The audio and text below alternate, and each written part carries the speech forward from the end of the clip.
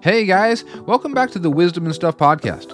I'm your host, Daryl Boucher, and this is where we cut through the Christianese and tradition-based thoughts that hinder us from the limitless lifestyles that we as actual children of God are designed to walk in. So let's go ahead and dive into the Word and see what the Holy Spirit has for us today.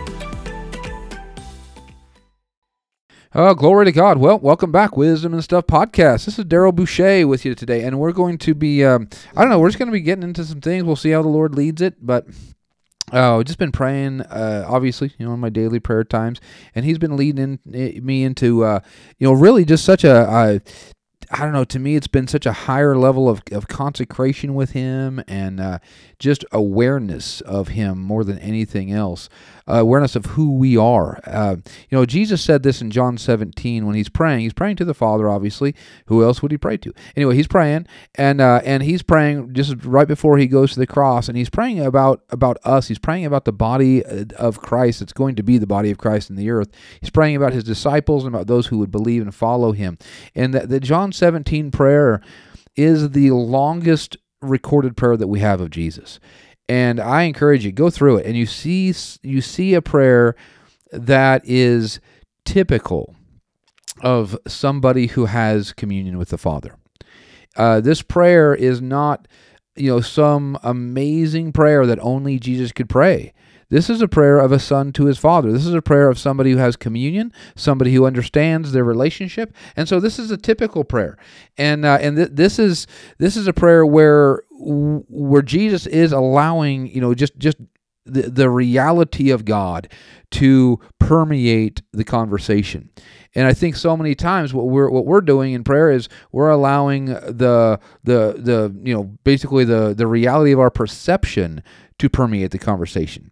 And so, and you understand, God wants to talk to us all the time. He wants us to have conversation with Him. He wants us to share our hearts and all that. But honestly, what we feel is not the biggest deal in the room. It's truth. Truth is what makes us free. Our feelings never make us free. Our thoughts never make us free. He doesn't want us to be any more intellectually run as He wants us to be emotionally run. He doesn't want us to be any more logically run than He does feelings run. Okay, He wants us to be spiritually governed, and so we need to be communion governed. Okay, and so the problem is that we tend to value one or the other. We tend to value either what we think about something, what we conclude about something, what our process is, what our perception is, what we feel about it, what we've experienced from it. We value all those things, and none of those things matter if they're contrary to truth. Truth is the only thing that actually is aligned with our freedom. And it says, when the Son sets me free, I'm free indeed. So I'm supposed to have the same level of freedom as Jesus Himself. And that truly is the freedom I have right now. I have that level of freedom. I don't have to attain it nor produce it. I simply have to yield to it. And so, when we get into these things, we tend to want to be related to on the level that is the most comfortable to us. And if you read through the scriptures, Jesus never does that. Okay? He never relates to me on the level that I'm the most comfortable. And we want to be related to, we want to be identified with. Instead of us identifying with Him, we want Him to identify with us. And so we just want to be heard so badly. It's so funny when you get into any situation. We just want to be identified with. We want to be related to. We want to be heard. And yet Jesus is saying that's not what's going to set you free, though. What's going to set you free is truth. And I've been a Christian a long time now, and I've talked with the Father so much, and with Jesus, and communed and done these different things, and He is a very patient Father, and He wants to hear me. He wants me to be very free in His presence. He wants me to be very free. And he wants me to know that I can express anything to Him.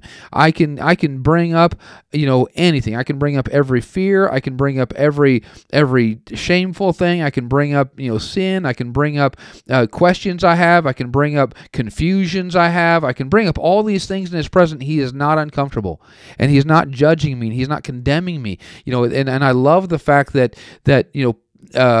over the last, I don't know, generation or so, the protocol of prayer has really been kind of attacked and broken off. Praise God for that. We shouldn't be a protocol-based people. We shouldn't come to God thinking that He doesn't want to hear us. He does want to hear us, but Him hearing me does not make me free. Me hearing Him does. And so, it's if you have children and all they do is come to you with problem after problem after problem, and they never want to hear the solution. They never want to hear that, or they deny the solution. Where you're like, okay, here's what you need to do with that. Yeah, but and they have an excuse for everything. That this is, man, I tell you, so many Christians have an excuse for everything. Well, that didn't work for me, or I just don't really feel this way, or I just don't know how that happens, or I just I remember one time, my goodness, this was back when I was living in Tulsa a long time ago, and this was before I was married and everything, and there was a good friend of mine who lived in Oregon, and they had some questions. They asked me something. This is before internet, way back in the archaic days, before we had cell phones and before we had internet and before we had all these things, where we literally had to pay for long distance. Man, what a thought! Which was not cool at all, honestly. But we had to pay for long distance, and since and we wrote letters. Like I actually took a pen, a writing instrument, and put it on paper, and wrote and mailed it off. And so anyway, I did that though. I wrote letters. And so anyway, a friend of mine from Oregon had asked me a question just about the Word, about something that they were thinking about, and they'd been saved a lot longer than I had been saved, but they just had a question, and so I was like, okay, and I just wrote them a letter back, and I was like, hey, here's what the Word says, and I gave them, I don't know, quite a few verses. I don't remember how many right off the bat, but it's quite a few verses, it was like, here's what the Word says, da, da, da, da, da, da, da. And so sent them off. And then like the next time I talked to them on the phone, which was several weeks later, I was like, oh, did you get my letter? And they were like, yeah, I see what you're saying. I see what the Word says, but I just don't know. And I was like, well, what don't you know? I mean, if this is the thing. It's like either the standard is the Word of God or it's not. And Jesus made it very clear that we come to Him, as children, but our truth is in the Word of God is truth, and the truth makes us free. But the truth comes from the Word. And He can reveal His Word a lot of different ways, outside of me reading it, but really, the Word is still the truth, and we're not ever going to get away from that. He says heaven and earth will pass away, but His Word will never pass away. So when we get to heaven, guess what we're going to be dealing with? The Word. The Word is still the standard, and we, I need to come up and instead of having all the excuses as to why the Word's not true in my life, give me something that says it is. Attach some humility to the Word, and don't just acknowledge the Word as truth, but believe it as truth. And this is and the real issue though is we haven't found our identity in the Word yet. We're trying to attach the Word and make it work with an earthly identity. And that's never going to work. In 1 Corinthians chapter 2, it says that the Word, or all these things, these spiritual truths that are being revealed to us, it says that the natural man cannot receive the things of God because they're foolishness to him, and they're going to be they need to be spiritually discerned. But the natural man cannot receive the things of God. That tells me that the things of God are never designed for the natural mind. They're designed to renew my mind, to actually take on their spiritual identity, but it's not written to my natural mind.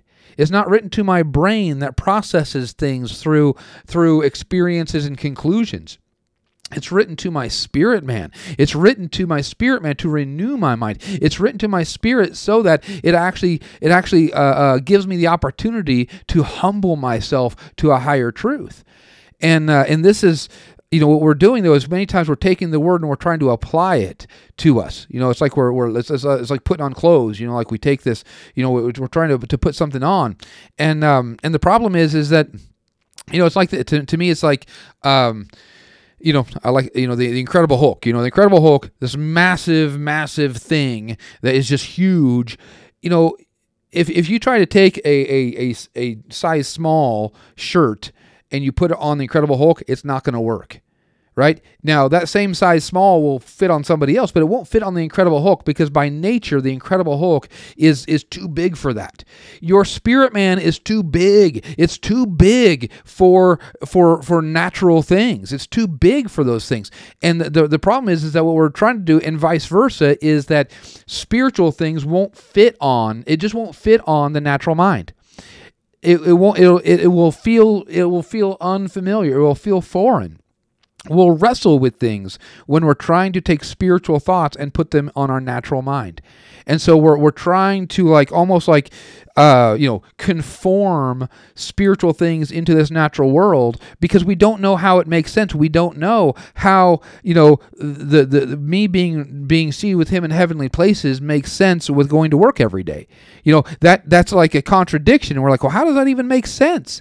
It's not going to make sense to your natural mind. The natural mind won't receive it. It's not even for your natural mind. It's here to renew your natural mind. Jesus said, in John 17, when he's in prayer, and he says, in verse 16, he's talking about us. And he says, they are not of the world, even as I am not of the world. He says, sanctify them by thy word, and thy word is truth.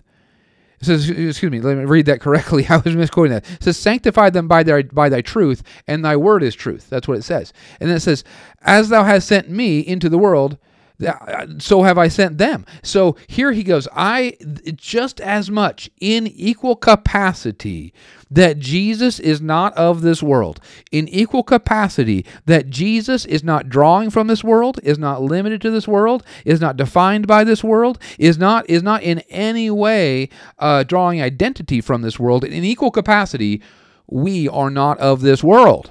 So the same thing that identifies Jesus is the same thing that identifies us. The same resource that fuels Jesus is the same resource that fuels us. The same DNA that Jesus has is the same DNA that we have. We are made in his likeness and his image, right? We are brethren. Jesus says he's not ashamed to call us brethren. He is the firstborn amongst many brethren. So we share the same DNA. We come from the same Father. Oh my goodness, we need to get this. Because we're not earthlings. We are not earthlings. We're not of this earth. The New Testament was not it was not a new list of rules or a new way to do things. As far as it's not just giving us a new way to do things. It's not a new list of rules. It's not the Old Testament 2.0. It's not like a upgraded Old Covenant, type of thing. It's not that. The New Testament was not introducing new laws to man. It was not introducing even a new and higher way to man.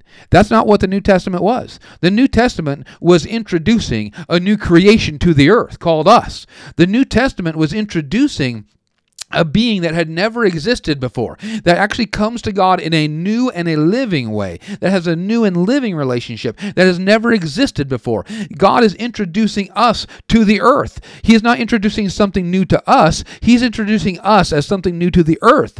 And so when we begin to understand who we are in Christ Jesus, that we are seated with him in heavenly places, this is a reality. This isn't something that's going to happen, and it's not something that is something that we're even trying to attain. This is a reality that we work from. This is the reality of it. And the problem is that we can get into a really bad habit of acknowledging truth but not believing truth. That we can get into the bad habit of acknowledging what the word says, and we'll even say it's truth. And we'll say, oh yeah, but what we do is we kind of relegate it off to a different section of our heart so that our heart doesn't actually draw from that pool for our daily life. So we segregate our work life, our home life, our recreation life, our church life, our Bible life, our prayer life. We segregate all these different things. And we think that, well, all those things are going to be reconciled when we get to heaven. That heaven is the reconciliation point. It's not. Jesus was the reconciliation point. He said that he reconciled all things unto himself. Things in earth, things in heaven, and things under the earth. All have been reconciled to Jesus right now. Praise God. He's the reconciliation point. Heaven is not the reconciliation point. Okay, it says in Ephesians that there's one family in heaven and earth. One family in heaven and earth. Okay, so yeah, our family right now is separated. Some of us are in heaven and some of us are on earth. Same family, same DNA, same anointing, same power, same revelation, same Holy Spirit, same gifts, same calling, same everything, okay? And it's just that we happen to be in two different locations.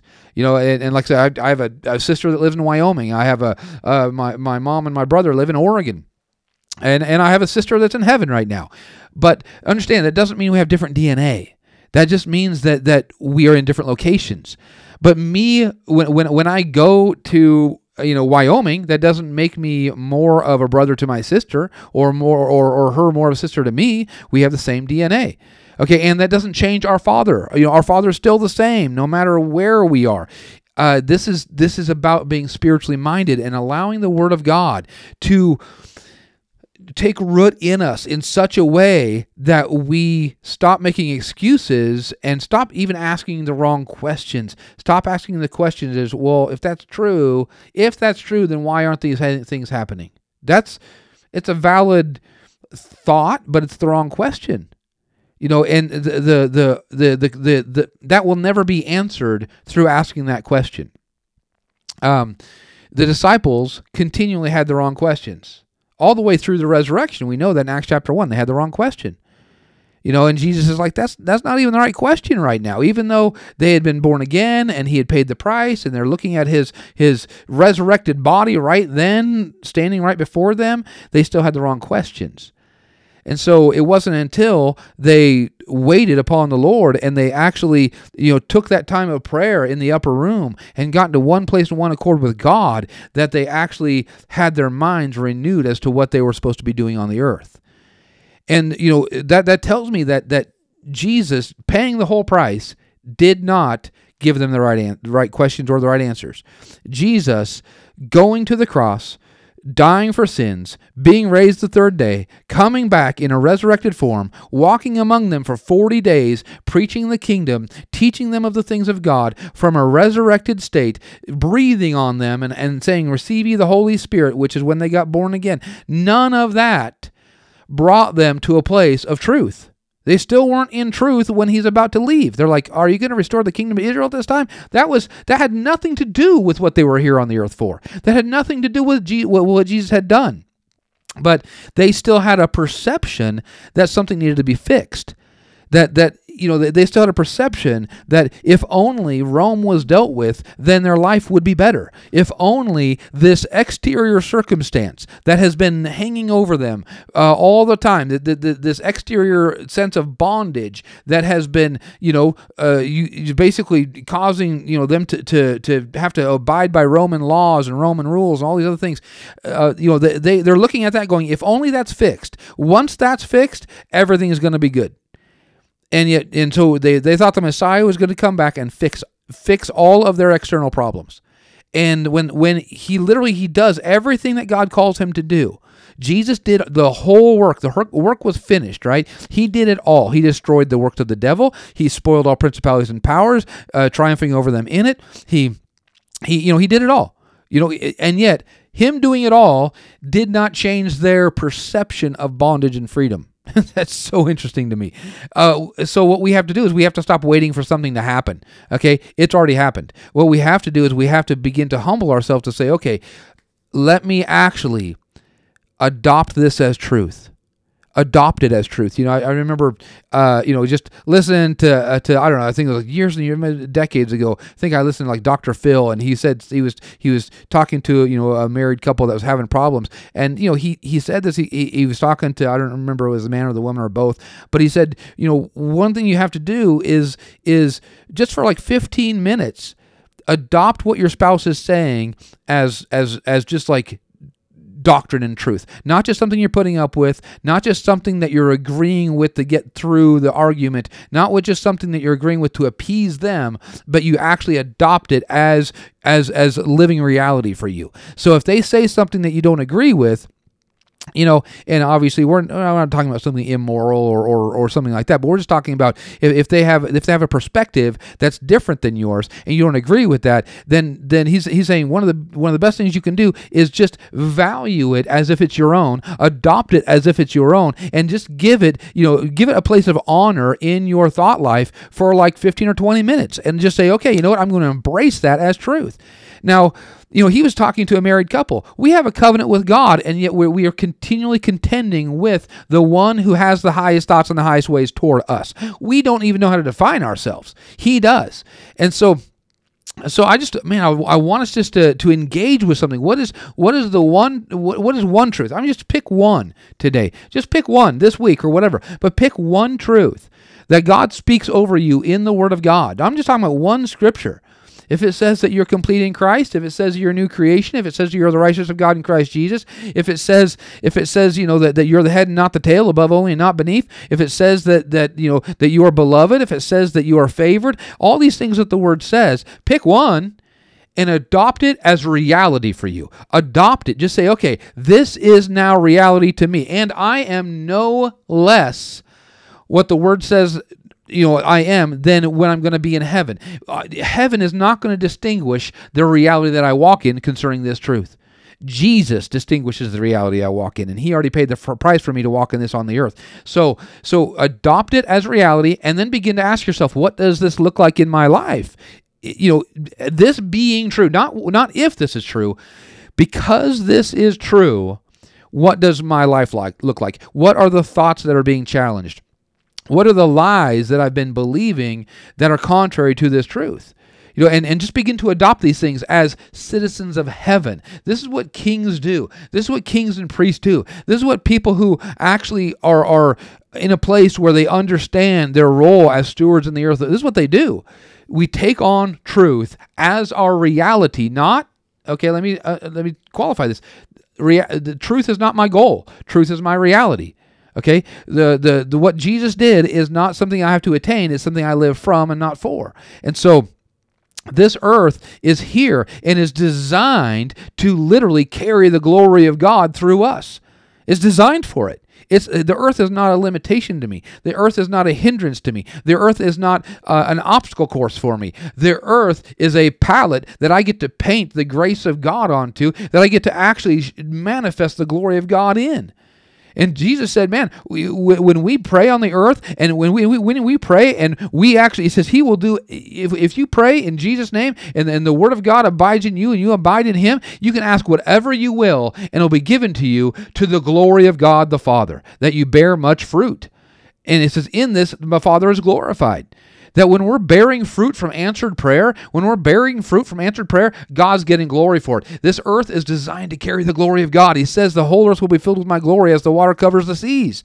But it comes as we adopt the identity.